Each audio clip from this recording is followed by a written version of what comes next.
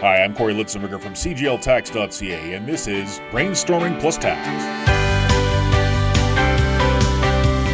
In this episode of Brainstorming Plus Tax, I wanted to talk to you about a common mistake people might think. That's thinking that the government won't be able to find out something if they try to hide it. Things like saying, how will they know, or how can they find out? The answer to those questions is found in IVI, Indirect Verification of Income. Now, these audit methods used by the Canada Revenue Agency are an extremely powerful weapon in the CRA's arsenal, particularly when dealing with small businesses or individuals who do not have an extensive paper trail. Where a taxpayer lacks records of their earnings and spending, it may be possible to estimate it by looking at the circumstances.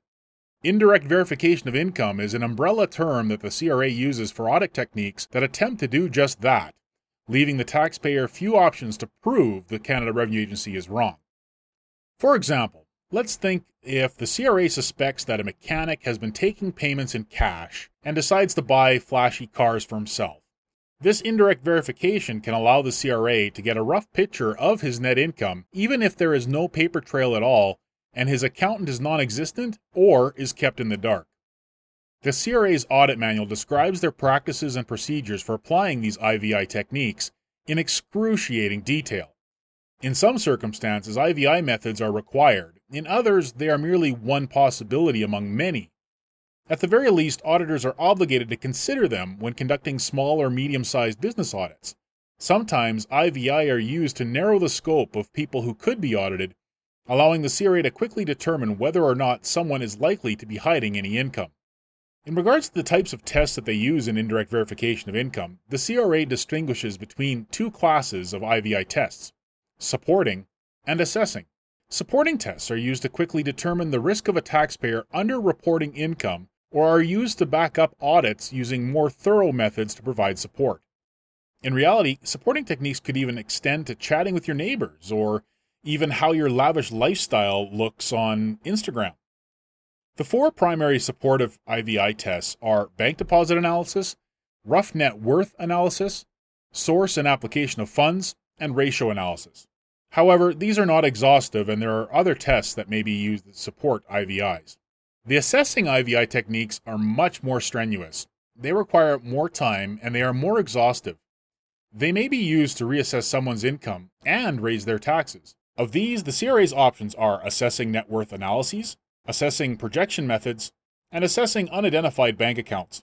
In these cases, the theory is the same, but the CRA will be even more meticulous and intrusive. Let's talk about net worth analysis, something that when I worked at the dark side at the CRA, I've done myself. The theory underlying a net worth audit is that for every dollar someone earns, they either save it or spend it.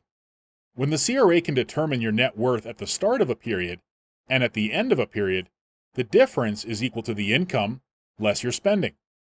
Once they have an estimate of your spending, all that is left must be income. And if you have not claimed all of it, they will tax you on the difference. Now, having said that, some of that spending may be personal in nature and not being able to be used as a deduction. For example, if you have a cigarette habit that requires you to have a pack of smokes every day, that can get very expensive very fast. And even at $10 a pack, they could easily say that you require $3,650 to feed your cigarette habit. Now that $3,650 must be disposable income, and so you have to have earned that from somewhere else and pay tax on it before you could even smoke. A net worth analysis might be the most intrusive of all of these techniques because every dollar you spend suggests another dollar of taxable income. The CRA will be tracking down the lifestyles of you, your kids, your spouse, and even your cats and dogs. In rough net worth analysis, CRA may simply compare your spending habits and demographics to Statistics Canada to get a very rough estimate of your spending. Now, in bank deposit analysis, the CRA will require you or your bank to provide them with banking records. From there, they add up the total value of deposits, scrub out the non-income sources such as gifts, filter out any transfers, and end up with an approximate value of the income over a period. It is, of course, a little bit more complicated than that, but that's the gist of it. The CRA will often test the bank accounts of related people, such as spouses. Now, this may be supported by estimates of expenditures paid by cash. In a projection method audit, the auditor determines a readily ascertainable base that is relevant to revenue or expenses. as well as its relationship to income. It then uses this base, either in its entirety or through sampling, to estimate the taxpayer's actual income and expenses. This is best explained by an example. Say that you run a fast food restaurant. You have a record of your supply orders from 2017. If the CRA were to observe your business for a week, they could get an estimate of how much revenue you brought in and of how many ketchup packets you went through, giving them a ratio of ketchup packets to dollars of revenue.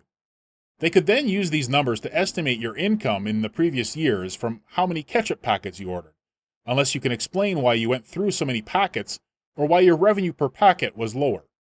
The CRA can consider this to have been your revenue for the year and potentially charge you tax if this number is higher than the amount you claimed. Now, there can be issues with such methods. It might not be a ketchup packet. It could be the number of burgers or buns or number of French fries. But you get the gist of it.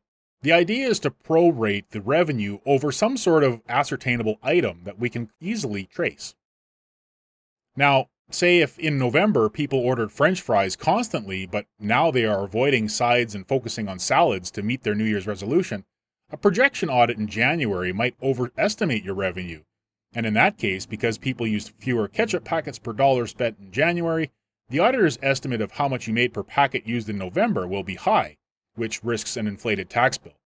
If your lifestyle seems to not match what your income says on your tax return, this is likely where the CRA will implement some of these techniques. So the next time someone says to you, well, how can they find out? Now you know. And with that, for CGL Strategic Business and Tax Advisors, I'm Corey Litzenberger. Thanks for listening.